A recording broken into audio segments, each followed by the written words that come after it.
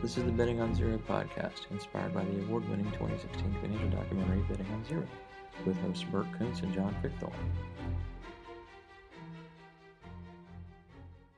Recording. Hello. Okay. Hey, there's John Fichthorn. Hey, how you doing, Bert? I'm doing Matt well. Tierman. This is Bert Kuntz. We're here with Matt Tierman. Matt. Welcome to the show. Yeah, exactly.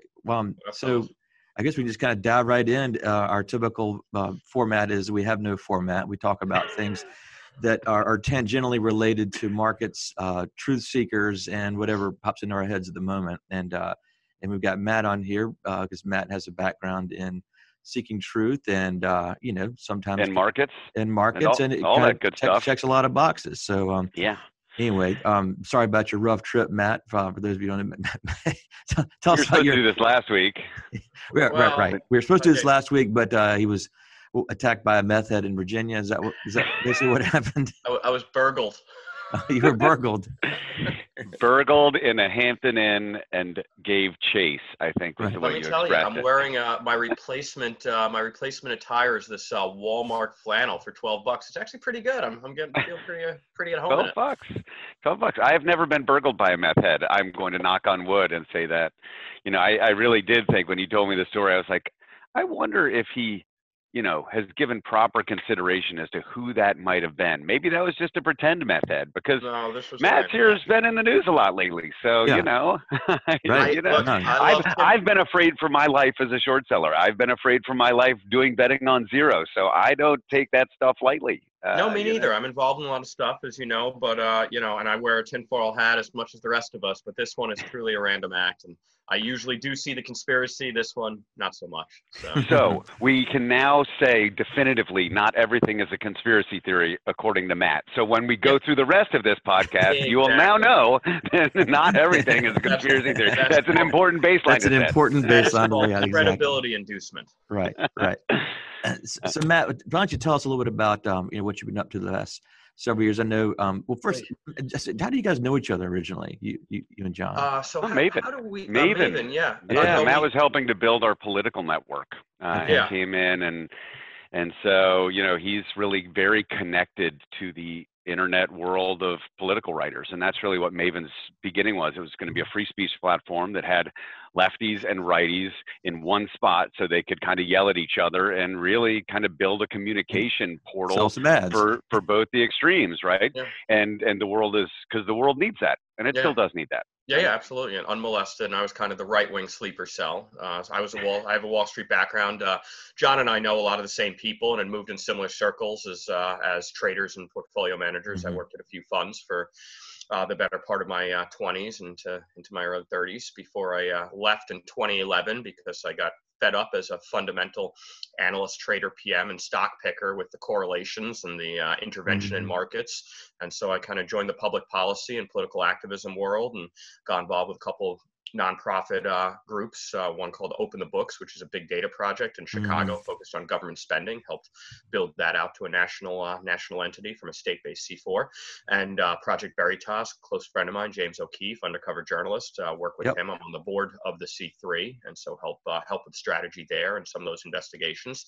And then other things, I got involved more with Europe. I'm a Polish dual citizen, so I was writing for Breitbart for several years about the rightward shift in 2014 and 15 in places like Poland and Hungary, and how that was a harbinger of Brexit in 2016 and the global populist revolution focused on sovereignty that then came to our shores, thank God, with Donald Trump. Which we'll talk more about, and then just got involved in Wall Street a bit with private equity. So then John and I started working together on Maven a little bit and some other projects. And so I got my hand in a lot of things, from journalism to activism to private equity investing. And I'm back registered with FINRA, Yahoo. That'll be fun. Back investment banking. So registration. We probably need to read our disclosure at some point. Yeah, I feel like I have to do like continuing ed now, like every 4 weeks. Yeah. Like, is that a thing? That's a thing. It wasn't that bad in like the 90s and 2000s, but I was really excited to drop my Series 7. I just don't like the whole regulated thing. Is just very, very frustrating. Frustrating. I feel like I behave fine. I just don't want to like fill out all the forms and take all the tests. And at any rate, jokey. But. Well, your career is similarly kind of crooked as mine and Burke's at some level, right? And I appreciate that, right? Where people who see opportunities in different places and don't feel. Yeah. I prefer the term sort of peripatetic. Yeah, crooked. Yeah, it's better than crooked. we're not crooks. Sorry, I meant zigzag. Yes, I know what you meant. That's going to be trotted out as evidence item number 7. He said his career was crooked. That's right. Like my friend, my longtime co-conspirator. Yeah. Well, hey, I got a question for you, Matt. I noticed on your Twitter feed you have there's a painting in the background. Is that Dempsey versus Firpo? It's a rendition of George Bellows. It's from the Whitney. Right. It just that painting always resonated with me. Yeah, it's so weird. When I was a kid, now you can imagine that the North Carolina Art Museum, is not exactly the Whitney, or it certainly wasn't back in the 70s. Probably less postmodern crap. So but for whatever reason, when I was a kid, that painting must have been on loan during one of our public school field trips, and I remember just as a kid being mesmerized by it. It was like all the dumb stuff, and then you had this cool Bellows rendering of this amazing historic boxing match between Jack Dempsey and Firpo, who I guess Firpo knocks Dempsey out, but then Dempsey, the story is he climbs back in the ring and knocks Firpo out. But it's this awesome, photograph. So when I saw it, I was like, oh my God, that's Dempsey. That's the only painting basically in my life that I know by sight. So anyway. That's cool. Yeah, no, I love that. I love the painting, and I love that movement, the Ashcan School, which is the sort of like the working class background of New York in the 20s, teens and 20s. It's very, very evocative. And then it of course matched the backdrop on the profile photos. So I was just like, okay, there's an assonance here that works. Yeah, no, it's cool. So let's Hunter Biden's back in the news, right? Yeah. And Matt and I spoke back when it was going on because, he had access to a bunch of emails, which I actually saw on Twitter and freaked out because of some of the other people, not even Hunter Biden, that were in those emails, right? There were he was associated with some fascinating characters that I too had interacted with. Victor calls me, he says, "Can you check if I'm in the emails?" Right. That's not true. That's not true, by the way. I'm just kidding, you 23 or 24 podcast listeners. Yeah. No, I think we're up to like 100. Oh my God! Oh, yeah. Are we allowed to curse on this thing? So we've done like 4 of them. I think we are allowed to curse. But how did that happen? That's a great story. Yeah. And then I want to talk about some of the other characters in there because it was a fascinating part of. I've carved out sort of unofficially, and this is the new thing, right? You and I have had the discussions why we got involved with Maven. What is journalism? And, this is what O'Keefe is really, a modern day muckraker and a trailblazer in digital muckraking using hidden camera. But the media is so corrupt. And so who are the journalists that people trust? Really, there's no one in the mainstream establishment complexes that you can, because they're all partisan narrative setting hacks. So I've kind of carved out, especially working with O'Keefe and working with other groups and just doing my own sort of activism. Guys like Jack Posobiec, Mike Cernovich, sort of the same milieu, where we have built followings based on our rhetoric, our admission that we stand for something, that we're, politically active, as opposed to, CNN that says just the news. We're just the news. The most trusted name in news with the James Earl Jones, vocal overlay is such bullshit. We all know that it's nonsense. So I've kind of carved out just a portion of the sphere that I'm engaged in, and I cover stuff and I work for no one. I just work for myself, and I really do it more as a sport. I have no one paying me to do it. And this, I'd actually worked with Peter Schweitzer in previous years, and I'd done a lot in Central Europe, and I was kind of like the main right-wing guy in the U.S.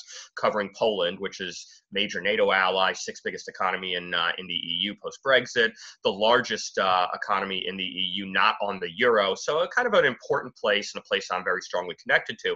And so I'd work with Schweitzer. Wasn't your dad a big That's why, right. He was an anti-communist dissident in the 40s, 50s, 60s, much older. 2020 was his centenary because of COVID.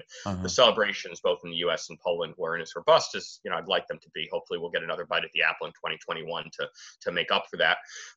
But so I've been going back to Poland a lot, and I've been I actually know Peter Schweitzer for years. I'd written for Breitbart, and I'd done stuff with Bannon, and So Peter Schweitzer, actually, when he did Clinton Cash, I distributed it in Poland. I put up billboards during the NATO summit of Clinton Cash, so that Barack Obama and 27 NATO member heads of state had to drive past Clinton Cash billboards. I launched it July 4th, 2016, and it was just trolling. In fact, I told Trump about it in December of that year, and he said that was epic trolling, and I said yes, it was. The billboards cost me a whole bunch, but it was worth it. It was pure sport. I got to get a harumph from Madeleine Albright at the NATO summit in Warsaw in late July, when I said to her when we were taking a selfie, I said, "Have you seen all these Clinton Cash billboards? What's that doing here?" And she just harumphed and walked away. Lovely, lovely, lovely woman. Very reminiscent of the Crypt Keeper. She was in our movie. She was in Betting on Zero. She was in Betting on Zero. She was supporting Herbalife. Did an entire testimonial about how good Herbalife was. It's just unbelievable. I mean, she's a total fraud. So I'd worked with Schweitzer on a lot of stuff. I got Clinton Cash on Polish television. And then he wanted to do some investigation into Burisma, and so we worked on it in Ukraine. So I kind of worked on the ground in Ukraine, working with the team there to kind of pierce the corporate veil. So I was in the profiles of corruption and secret empires books on the Burisma stuff, and so because of that visibility, I actually met somebody in Chicago years ago, just very circuitous. I'm a networker. I just meet a lot of people. I talk to a lot of people. I keep contact with a lot of people. And this guy reaches out to me in the middle, just out of nowhere, in I'd say late September. It was late September. And he says, "Hey, Matt, you remember me, XYZ?" I say, "Sure." He said, "I'm with Bevan Cooney right now." And I said, "Bevan Cooney, that name rings a bell," because he was mentioned multiple times in the Schweitzer uncovering of Hunter Biden's activity, as his business partner who went to jail. And when Devon Archer did not go to jail, Devon Archer was like the ringleader. His name comes up in every Hunter Biden shenanigan for years. He was the mastermind of, before Hunter Biden, the working with Christopher Hines and founding the family office carve-out special investment vehicle, Rosemont.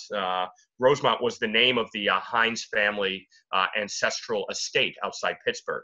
It's a Wickley, or a very waspy area. Pittsburgh knows the waspy areas in outside Pittsburgh. And so it was originally Christopher Hines who Archer was working with, and then they started migrating to Hunter Biden.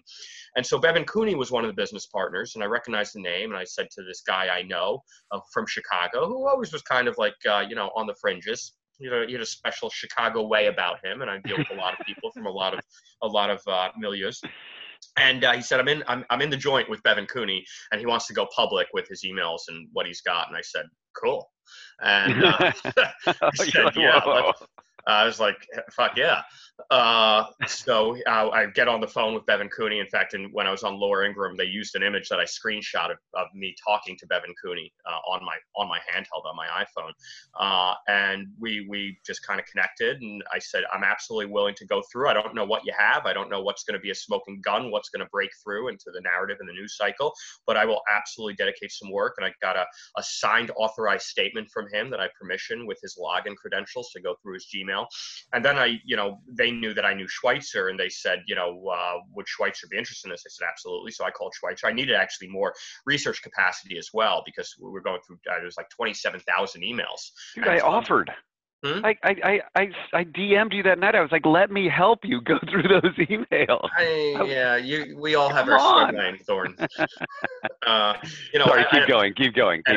Look, I'd worked with Bannon on a lot of things, and I knew what he had coming, and I was really trying to keep it siloed, because really when people ask now post facto, what was the scenario with Hunter Biden during the election, you have to break it down. There were 3 tranches of data, of information that were of public interest. There was the laptop, which Bannon and Rudy got under somewhat questionable provenance. I still am not sure about this story about John Mac Nelson with the Mac shop, or whatever this guy's name is. That was a little questionable, but they got it. Yeah, anyway. They got it. And look, I'd verified with Intel people and people in DC that no matter how they got it, the stuff on the laptop was authenticated. This was Hunter Biden's hard drive, and this was his, whether it was a clone of the hard drive by, the Russians. It wouldn't have been the Chinese. The Chinese have the biggest incentive to get Trump out and Biden in. We talk about COVID, and then get this thing banned from YouTube. Because, even an alternative theory about, bioengineered weapons out of a lab in Wuhan during an election year, that's, maybe a little too close to home for Susan Wojcicki from YouTube and the Googleplex. But the three tranches with the laptop, Tony Bobulinski's firsthand prima facie. Peter Schweitzer was involved with Tony as well, talking to him and trying to figure out what was there and getting him to come forward and getting him to Tucker. And then the Bevan Cooney stuff. So it's three separate tranches. Obviously, the laptop shows you the depravity of Hunter himself. Bobulinski's got firsthand evidentiary testimony. And, right now we're having a debate on what is evidence. Is testimony evidence? The media says no. But meanwhile, 99% of murder convictions are achieved through witness testimony. That is in our system and in the old English common law system that our system's based on. A sworn affidavit or sworn statement under penalty of perjury is evidentiary. That qualifies. So Bobulinski's stuff was pretty damning, talking about meeting Joe, knowing that he was referred to as the big guy or the chairman. We talked about Bobulinski a little bit a couple podcasts ago. Yeah. As amazing. Yeah. As Jack Posobiec calls us, he calls us the pierogi squad. The Polish Americans involved in this. Because I brought in Jack's a very close friend, and I brought him in to air the first tranche of storyline in the Bevan Cooney emails. For me, this is the biggest story that hasn't gotten the biggest press. Laura Ingram's been good. She's put a lot out on this. I've been on her show multiple times talking about it, which is the money laundering for Russian mob-tied crony oligarch Maria Buterin. This is Ron Johnson and his Senate investigation, Senate Homeland Committee. In their investigation, they exposed that there was money changing hands, and then I exposed the depth of it. That they were getting her banked in the U.S., that they were helping her. Like, what was Hunter Biden's value add? It was the last name, and then to work with a bunch of shade balls who can move $200 million or more of her ill-gotten gains as the construction oligarch for Moscow, married to the Moscow mayor. And I've got stories from my friends in Moscow on the ground that everybody knew that her office was down the hall in City Hall from her mayor husband, and that's how she built a construction business. So, there was an order of operations. Public tender be damned. We got a public project, and we just walk it down the hall to the mayor's wife, and then, the paperwork is done, and she gets a nice big contract. And she was also, and this is one of the things in our sort of OSINT research that Schweitzer and his team and myself did, that we had that Buterin was on an OFAC watch list. She wasn't formally sanctioned, but she was on a watch list because one of the Putin-tied Kremlin banks, I don't know if you remember Renaissance or one of the banks, Sberbank, which is like the dirtiest bank of Putin. Sberbank was a major holder, over 5%, I think it was 7 or 8% of her construction company. So she was on a watch list because of this, Sberbank being a sanctioned entity, her company being held by Sberbank in part. So meanwhile, she's trying to get money into the U.S. Now, she'd left Moscow. She'd escaped to London because shit went south with her husband. And at that point, it was Medvedev's relations. I think Medvedev was nervous that her husband was going to be making a play and ahead of Putin coming back in. Right. So was she laundering money or investing in their scam or buying influence? Like, what was her? All the above. All the above. So she reached out to Hunter Biden and their partners to get her a bank account in the U.S., preferably at JP Morgan. Now, we all know as finance guys, JP Morgan's got one of the largest private banks in the world. It plays a private banking game much like the Swiss do, like the old Swiss model. UBS, CSFB, the bank, Julius Baer, the old Swiss banks that really do everything for you. Some of the banks in London, Cazenove, similar model, like the old merchant bank model, but they have scale. JP Morgan's the largest banking balance sheet in the world after HSBC. So great service, full disclosure. I use JP Morgan. I use Citibank. I hate them all.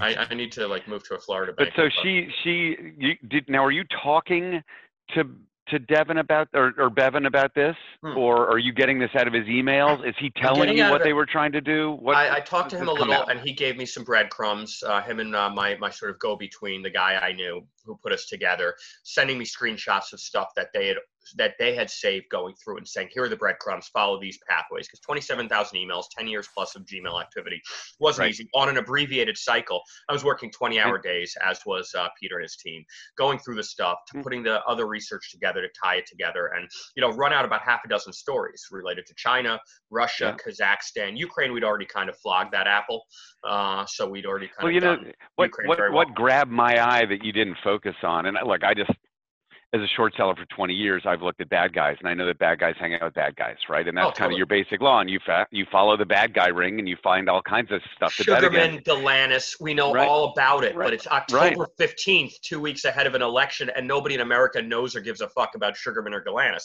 Trust me, I know we could write a book about Sugarman and Galanis too. I mean, Jason Galanis, we talked about it. So Galanis was discovered for me by one of the researchers we hired at Dialectic for 2 years, a guy named Keith Dalrymple, who went on a personal jihad against Jarova Financial, got death threats. Like, the guy they tried to destroy him personally. He actually lives over in Eastern Europe also. And he outed the Galanises. And so all of a sudden here I see that name in there, and I'm like, oh my God. These are terrible. These are just terrible people everywhere. He's now in jail. He got sentenced to jail this year, right in September. The whole family. He's had a long love affair with the law in California. With what was that bank they had? Bank of California, BOC. Well, that's Sugarman though. That's not Galanis. Galanis is Jarova. Well, yeah, but Galanis was advising Sugarman very closely, and his brother was CEO, so Galanis was deeply involved with those guys as well. In fact, when it was touch and go on J.P. Morgan, and they were starting to make overtures to Morgan Stanley to get Bat Arena banked in the U.S. and get that money into the U.S., get it cleaned, they said, well, at least we're backstopped with Sugarman's bank, Bank of California, and that was a Galanis email. So he was deeply involved with those guys. His father was all the Bank of California stuff that went down, him and his father, because his father was also which is an entire other short jihad that's been going on for years with a bunch of short sellers on Twitter. If you go look up Bank of California, and it's been a war for years. Look, the board, I read through the court docs, I read through the board minutes that were public, I read through all of the SEC filings on Bank of California to get more context, and I mean, it was a crony boondoggle being run by the Sugarmans, and his older brother, Jason Sugarman's older brother, was CEO, was a total patsy. The guy was a yutz. I mean, Sugarman was really like the younger Sugarman, and Galanis were like the ones who were saying, "Oh, let's put money in here and fund our friends' deals." And I didn't even know Galanis was in Bank of California. I missed that. It was, I mean, it was they were running it. They were trying to run it like a private bank when it was a public bank, bank, which was, I mean, and the board was like, I mean, look at these board members. They were so what happens? I don't want to. So what happens? You expose all this stuff on Laura Ingraham, and then nothing. Then just no. I mean, a lot. There's tons of webs of stuff. I mean, I've been talking to Ron Johnson's committee staff and investigators, and what I'm pushing for. I mean, they've got a lot of media press. Of course, at the same time, the second we launched on Ingraham, Bevan Cooney gets removed from his cushy Sheridan, Oregon, work camp adjacent to a real prison, and gets moved to the real prison into solitary. So there was some follow-up there that it was, they say it's just he got visible, so it's for his own protection, but it looked highly retributive. And there's been some further issues with that I'm still kind of dealing with, because he's supposed to be released by now, but he's not being released. So we're still, and I get hit on Twitter all the time. What's going on with Bevan Cooney? What's going on with this? It's like, it doesn't behoove me to go public, very visibly with this stuff. It's like trying to figure out with lawyers and what the situation is. But there's definitely, Biden comes in, we gotta help protect Bevan, because my view is the guy's a national hero. I mean, he was a month or month and a half away from release, from serving 13 months out of a 30-month sentence. In a very easy, low security facility. And by the way, it's interesting that he was the one who was sentenced. Devin Archer was tossed. It turns out that's his judge, Ronnie Abrams. She was an Obama appointee, close to Loretta Lynch, from a family of D.C. and New York leftist lawyers, hard Dem partisans and party members. And she went to law school with Hunter Biden and were friends. And she said, when she dismissed Devin Archer's case, you can read the transcript, "My worry is that you might be innocent of these charges." Well, Nobody who's looked at any of the evidence thinks Devon Archer was anything but the ringleader of all this. And Bevan Cooney was a guy who was a club promoter in LA who got mixed up with them and made some bad decisions, but was hardly a mastermind of this. He was like the party guy. I mean, he was friends with Hollywood types. He ran Viper Room. And he's the only one that went to jail. He was the only one who went to jail at that point, and he was sentenced for up to 30 months or so, but with possibility of early release at 13 months. And 13 months, by the way, Supreme Court says it may issue opinions in argued cases Monday. Okay, that's interesting. I'm sure my spy puts are going down without me there. But she threw out Devon Archer's case, and it was obviously cronyism. She knew that if Devon Archer was convicted at that time, the blood splatter would hit Hunter. It couldn't not. So we've got that, right? And then now we'll go to your other career, or your other one, which is Project Veritas, right? Right. Well, there's lots of stuff going on. Go ahead, Bert. But I mean, the CNN stuff was really. Yeah, no, I just thought that. So I mean, obviously you've done a ton of homework on all this stuff, and so my question would be, where is this going? Does it go anywhere? What are your goals to, disseminate this information, try to get it out there, and what are the forces that are holding you back? And I guess that segues into, what is Project Veritas? I mean, as folks that have, I was an equity analyst for 20 years and have did a lot of homework on a lot of things, and John's had a very similar background. Then tell us about the role for something like a Project Veritas and its place in our discourse. Well, it's modern day muckraking. Mm-hmm. I mean, the muckrakers at the turn of the century, in the period after the Industrial Revolution, were exposing the excesses that the establishment was in bed with. The establishment at the time was the urban city machines, like in especially New York. You look at Tammany Hall and the periods of machines that came out of that, and Boss Tweed, Boston, Philadelphia. By the way, places where there's a ton of voter fraud. Shocker. Right. Chicago. And so you had these great journalists who were, we can have a big philosophical debate about the Industrial Revolution and capital and labor and what Marx wrote in A Critique of Political Economy and Das Kapital. But there's definitely a tension between capital and labor. And I think in the Industrial Revolution, you read Oscar Wilde and, Oscar Wilde. Who's Charles Dickens, who wrote Nicholas Nickleby and Oliver Twist, and you see what the post-industrial Britain was, and capital was abusing labor, and then you had Teddy Roosevelt, Upton Sinclair, and these were like indicative of in what he wrote in The Jungle, Ida Tarbell, Lincoln Steffens, Jacob Riis in The Tenements.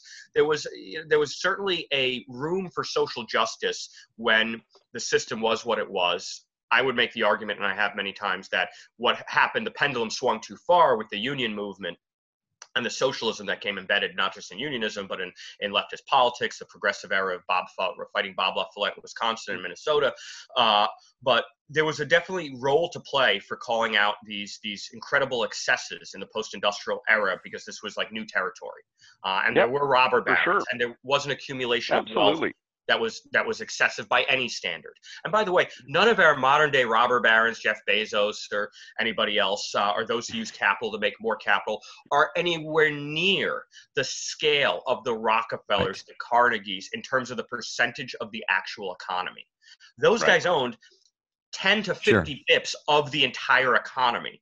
Our economy has grown so much on merit because of the capitalist system that, as big as the guys like Jeff Bezos and Bill Gates are, they've created value, and that value is part of why the economy's grown so much that they can accumulate such wealth. And it's still a drop in the bucket in terms of the magnitude of the scale of the economy writ large. So, the robber barons of that age were different, and the excesses were different. So back to the muckrakers. But what we've seen in the modern journalistic era is, from the 1960s on, in the countercultural revolution, those who were anti-establishment and young radical activists, when they were teenagers or in their 20s in the 60s, they became the establishment on the left. And that means the newsrooms, that means the ivory tower and the academy, that means the political institutional left, the Democratic Party, the unions, the think tanks, and those institutions of elite establishmentarianism. It's the radical activists who run them. And so the journalists that exist are activists. They're partisans. They're run by newsrooms of the guys who used to be in the SDS in 1965 to 1975. So that's the senior statesman of American news media.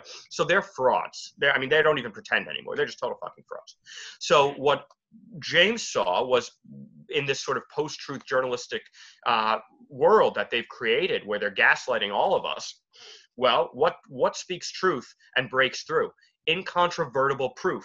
How to get that? Well, we're in a digital age. Everyone's got a phone. He had camera. I remember using, we had in the early years, this stuff was like right out of like the spy story you would see on the West Side Highway, if you guys remember back in the day. Oh, yeah. I've been there. Remedial equipment. Oh, yeah. No, we actually went there. We went there for the Herbalife movie. We have some button cam. That's right. We went looking for a button cam to go sit in on distribution meetings. I've used those button cams, and some of that equipment is pretty remedial. I mean, I remember I had a tie cam, and the tie was so ugly, but it was so ugly by design. It was like gold and silver and shiny, so that you couldn't see the little hole where the camera was, because if you caught it a certain way, the light would show a shine, so you had to make the whole tie shiny. I remember I wore that when I organized a protest on the streets for Radosław Sikorski, the former foreign minister of Poland, and I taped him like just cursing. It was fun. Oh yeah, no, you had to go up. You had to take the what was it? It was a locked door. You had to go up there. I can't remember if it was an elevator, but it was like a secured room basically, where you had all these cool toys basically. And spy store. Spy store. And that was this. None of this made it into the film, obviously, because I'm a moron, and we decided it was much better to have professional filmmakers do this than a couple of yahoos. But no, that's awesome stuff. We did have some good Yahoo footage though. But back to so great, incontrovertible proof, and you guys have done some amazing videos, or Kevin certainly has. And this year's been a big year. I mean with the Ilhan Omar her family and staff working a voter fraud ring in her district in Minneapolis, which is I have a question. Yes. Are you just looking at the left guys to show all the fraud they're committing, or would you bust any fraud we bust any fraud? It just happens to all be the lefties. There is an asymmetry there. The left is built on fraud. The right is built more on conservative values. Look, I'm a righty, so I'm talking. It's fine. I was just curious because betting on zero, where we're going after Herbalife, it was kind of weird. Where I didn't really realize there were political delineations in the multi-level marketing world, but there certainly were. Yeah. And frankly, they've kind of shifted over time, because it really just depends on who's buying the politicians. And MLM is really based on political corruption. You would never get it it's a protection at all. So.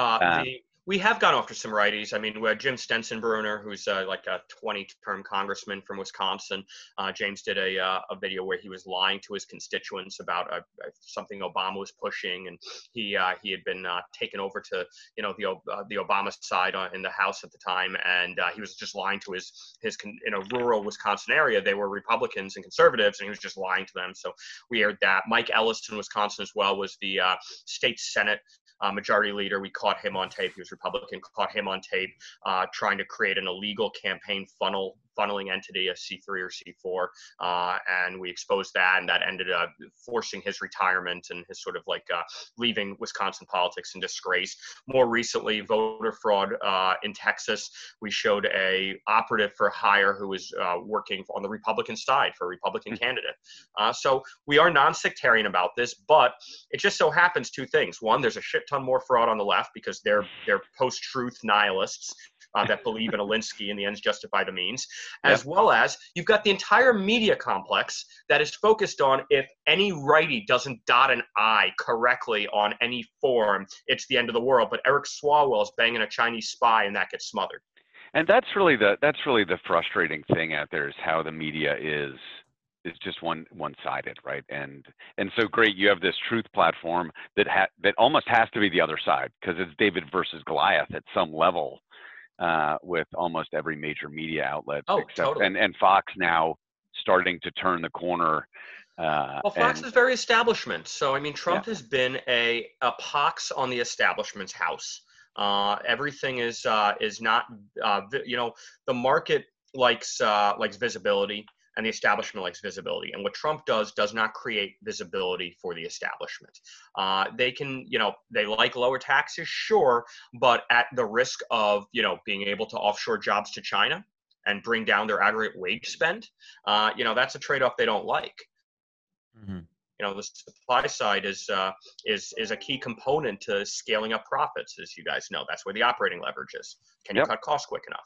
And this is where the right, I think, has fallen down. This is why I'm a UChicago guy who's a free market economist, a Wall Street guy, even a Randian on some Ayn Rand on some level. But I'm a Bannonite on economic nationalism and populism. I believe that Bannon was right, and Tucker's right when he says, "Are we a country with an economy or an economy with a country?"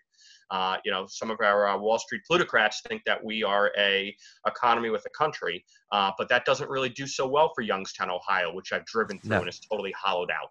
Yeah. Right. As AEI, the quote unquote preeminent conservative economic think tank since the 1930s that was built out of the Great Depression, they've been advocating a race to the bottom in labor costs for the last 30 years.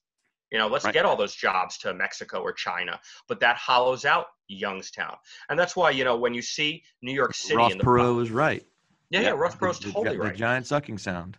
Yeah, he was the first one to call to make the clarion call about this in the early 90s as we started to globalize. And then there really isn't a political party that stands for that at some level, right? I mean, Trump's trying to, but he's not a political party. That's why he won in 2016, and they didn't see it coming, was because he did get the Union Dem crossover vote, and that was Bannon's architecture. And Bannon said, "We want Bernie voters. We'll take Bernie voters. They know what it's like to be in the sort of great mass of the body politic in America, and how they're getting left behind by the elite in the suburbs of the biggest cities and the central business districts in Bill Ackman's high rise on 57th Street.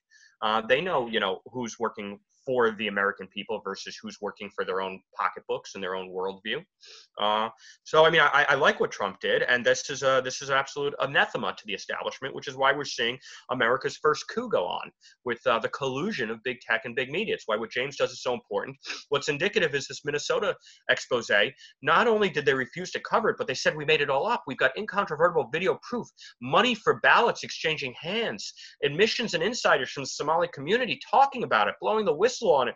And USA Today has a fact check program that comes right out of Open Society Foundation that Facebook contracts with to do their fact check. And they say, no, this was all made up. This was, they can't keep their story straight on how it was made up. Was it with bribery? We bribed these people to lie. We just took things out of context. In fact, we get this guy breaking the law. This guy, Liban Mohammed, who's ballot harvesting illegally. He's got tons of ballots. Didn't you have a cop in that one even testifying about it? Wasn't there a cop in that one? I don't think a cop. I felt like people who was coming forward, or an official investigator, I thought, who'd been investigating. It was a reformer in the community who ran a group focused on reform of some of the bad stuff going on in that community. And so we get this guy, Liban Mohammed, on tape breaking the law brazenly. I mean, like not even a judgment call in violation of statute. It's brazen. And so the local Fox affiliate, my Fox 9, hosts him, puts him in a nice suit, and they just take his story without getting comment from us. And he says, "Oh no, it was all made up. What we were doing was showing what voter fraud would look like if it was going to happen." And by the way, that money for ballots, that was money going to a sick kid in Somalia. We were doing a charity drive to raise money for a sick kid in Somalia. By the way, the kid's name was Ballots or something. Yeah. Well, most of these Somalis check caught to on Mr. tape. and Mrs. Ballots. The benefit of Mrs. Little Ballots. Yeah, send us lots of money for the ballots. Yeah, exactly. So the problem speaking of Bill Ackman, so the problem that we had in the film we made, Betting on Zero, was so you got a guy who is not super popular with a lot of people, and who did all kinds of homework and makes this presentation saying it's going to be the most important presentation he's ever made. He thinks the stock will never open again. Lays out what he believes is incontrovertible evidence that it's a pyramid scheme. It's pretty compelling, but there's no so-called smoking gun. There's no single instance that would make anybody believe, or it's totally decentralized. That made anybody believe that it was like this voter fraud. Yeah. Right. And so by the end of the day, the stock was up 25%. It was the single biggest move in the stock's history. And so, at what point, how does someone make proof relevant? How does someone make proof matter? And I mean, that's something that we struggled with that Ackman struggled with in our film that I don't think we ever really got the answer for. That's where incontrovertible video proof is absolutely the thing. And we're in this modern age where everybody has access to it. And we're, PV, Project Veritas, is moving from more undercover deep embeds that take months and months and doing decentralized crowdsourcing of fraud and corruption to expose. So whistleblowers and insiders. And that's, what we had in CNN. That's what we had in CNN when we hit them a year or two ago. And that's what we have now when we were logging into their morning call. Same thing, like I flipped a guy in YouTube, and we exposed YouTube and Google doing contravening organic search in favor of social justice. Truth be damned, we're going to spread it this way because we have a moral imperative. And so I worked with him, and we did a big story with PV on that. There's so many. The body of work we've got. 36 undercover journalists who are now becoming also journalists focusing on vetting tips and insiders and whistleblowers. We've got a really good infrastructure. We've scaled up. And so now, and we are the game. Look, when people saw stuff in this election chicanery and post-election chicanery, where'd they go? They didn't go to NBC or the Wall Street Journal or Newsweek or CNN. And they went to Project Veritas, the Postman, the people who are counting ballots, the poll observers. How does so obviously I'm assuming that it's not a for-profit operation. Like how does it stay in business? Is it just funded through grants? Yeah. It's it's funded by nonprofit donations from foundations, individuals. The majority of our funding is small dollar donations from people from just Joe Q Public. Who sees the stuff. Our stuff now gets 10 million views. And of course, it's throttled on social media. And that debate about Section 230 is going to have to, and antitrust is going to have to persist. And if the coup is successful and Biden is seated, his administration is going to be filled with Facebook C-suite. Okay, we would be remiss if we didn't at least touch in the last 8 minutes that we've got about the coup. Now, Matt has been saying consistently that he thought Trump was going to pull this out. Landslide. And he started with landslide. But even before last week when we were about to have this, you were still like, no. We're still going to it's still going to get through the courts. It's still going to happen. So give us the latest because you're my political insider and I want you to give everybody a heads up. What's your forecast? Supreme Court hears this Texas case and rules in favor. You've got states fighting states. We've got now, I think, 25 states, half the states in the country, who are bringing suit for effective disenfranchisement by fraud in these 4 states. And by the way, and it really should be expanded. The states we have the most evidence in are Wisconsin, Michigan, Georgia, Pennsylvania. But Nevada and Arizona are pretty bad as well. Maricopa County's a machine. Clark County's a machine. Trump won Georgia by, in my estimation, 6 to 8 points. By the way, Burke, you're in North Carolina. I think Trump won North Carolina by 8 or 10 points. But they tried to steal it the same way they did with the Atlanta machine in Georgia. And if you notice, there were ballot drops late in the evening that took the spread down to 1.5 points. But Charlotte, Raleigh, Greensboro, Durham, they're not big enough machines. They could do what they did in Fulton, Gwinnett, DeKalb, and Cobb County in Georgia, or big enough to wait. So like So the method was just real filling out fake ballots. That's what it was. It was every form of ballot fraud that has existed since ballot fraud has existed, which is as long as there's been voting. So you're talking about intentional, centralized. This wasn't but this has to have been organized from a top force, right? I thought the only way that there would ever be a chance of fraud or Trump overturning it is if the software system was itself corrupt, which I can't. I read some stories like the lawsuit that what's her name filed down in Georgia. Yeah. And then I see other things. So I read her 104-page suit. It was pretty good, right? But it wasn't a slam dunk. Yeah, well, what I can tell you incrementally from what I know is that the real evidence comes out when they bring it to the highest court in the land. They know how corrupt the system is, and that if they start putting out the evidence into lower courts, state supreme courts, federal appellate courts, which are sort of mid-level courts, then the media and the courts will go to war with reality.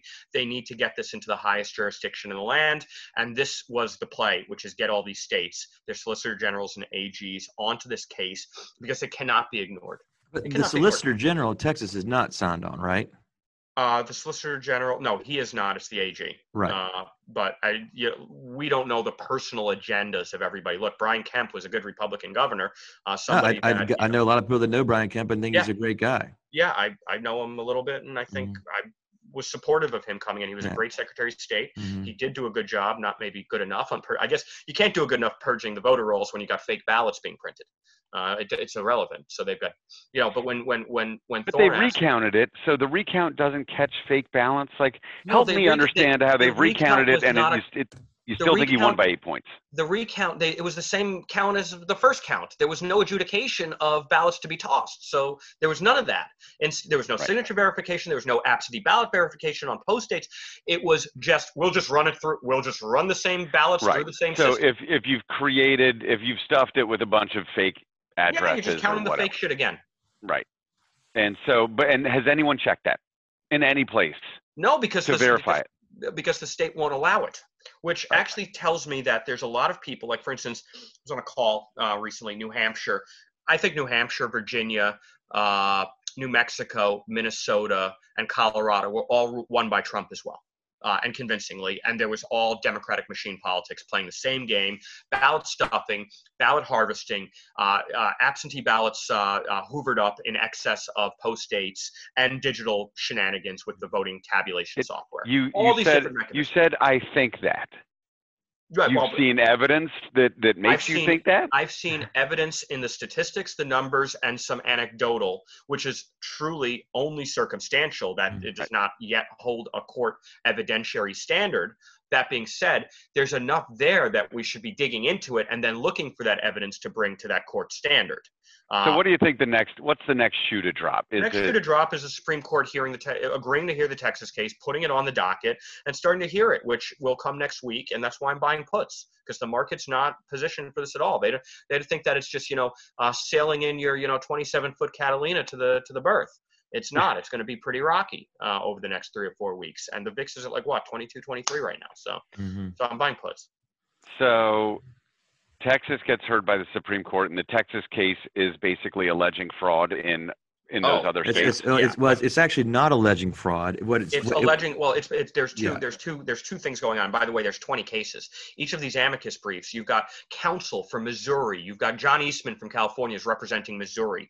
Lynn Wood is doing a case related to Georgia. Sidney Powell's in a case. But you've got right now 20-something cases. If you go to the SCOTUS website, you can see all the cases that are filed and who the lawyer of record, the counsel, is on each of these cases.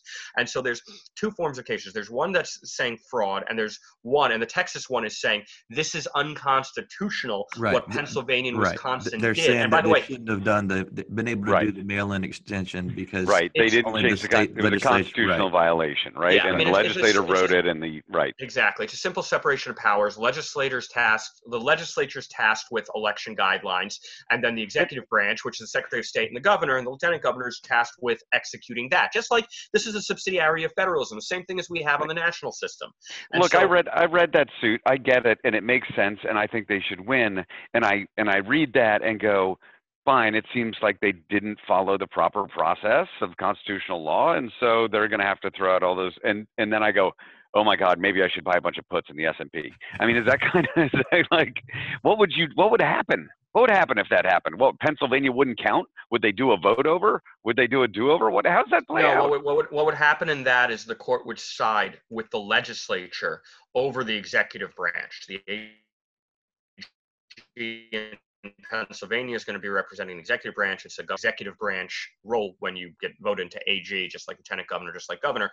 the legislature has the right under the Constitution to slate their own electors if they believe it was fraudulent, and it was fraudulent. So that's what I think is going to happen. Is I think it's beyond just those four, and there's going to be on different grounds. But Pennsylvania and Wisconsin are the cleanest example of constitutional breach. They violated their state constitution. The state Supreme Court's doing nothing about it. So it's up under the federalist system of subsidiarity. It's up to SCOTUS to enforce it, that they violated their state constitution. We have a confederation of states, and each of the states has to agree to adhere to constitutional predicates. And that's their state constitutions have to hew to our Constitution as a whole. They can deviate on certain things, but not on basic rule of law. And basic rule of law in our system is separation of powers. The executive branch breached the power of the legislative branch. Legislative branch has a remedy, and that will be to slate their own electors in lieu of the existing electors. And so that should happen in all 6 of these states in dispute.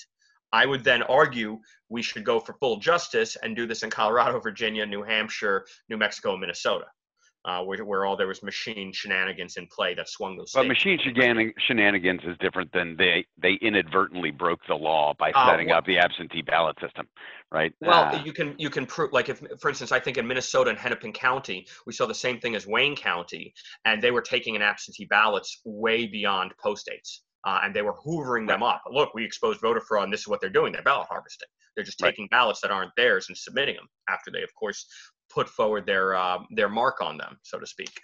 So I think that if a little bit of work is done, you'd be able to prove the same allegation that's alleged in Michigan. And so would be worthy of a case. So that's an interesting point. I'm not a lawyer, obviously. But don't we have? Aren't we in a bit of a hurry at this point? I mean, I don't know how much time people are going to have to build a case, even if they hear it. I mean, they're going to be certified on the 14th. No, please. There have been certifications in the past. The courts can do anything. The courts exist to adjudicate disputes between executive and legislative, and that's what the dispute is. The certification process is a state-based process. The courts can stay anything. To be honest, even though it's said in the Constitution, January 21st, unprecedented stuff does happen and sets new precedent. I actually think that we may not know January 21st. I hope we do. The main day that is the sort of 0 hour where the decisions are finalized, so to speak, is I think January 8th. Hey guys. Yeah. I guess my 2:00 call got moved back to 1:30. I have to go. So we're going to have to call this one a day because I've got 10 people waiting for my fund launch presentation.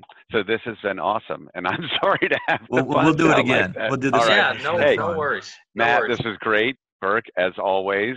And I'm sorry that I'm that bad of a scheduler. That's kind of the way things go on Betting on Zero podcast. All right. I think we did do an hour, so we're good. I'm buying puts right now. So. All right. You guys are the best, and we'll see you soon, hopefully. Right. Bye. Later, Thanks, guys. See you, Matt. Thank you for listening to the Betting on Zero podcast. These opinions are intended as entertainment. Any opinions expressed on this podcast by Bart Kuntz, John Pickmore, or anyone else are not necessarily those of Raymond James.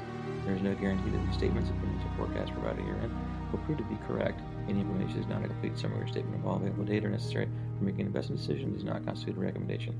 Bart Kuntz, financial advisor, Raymond James Associates Incorporated, member, New York Stock Exchange, member, SIPC.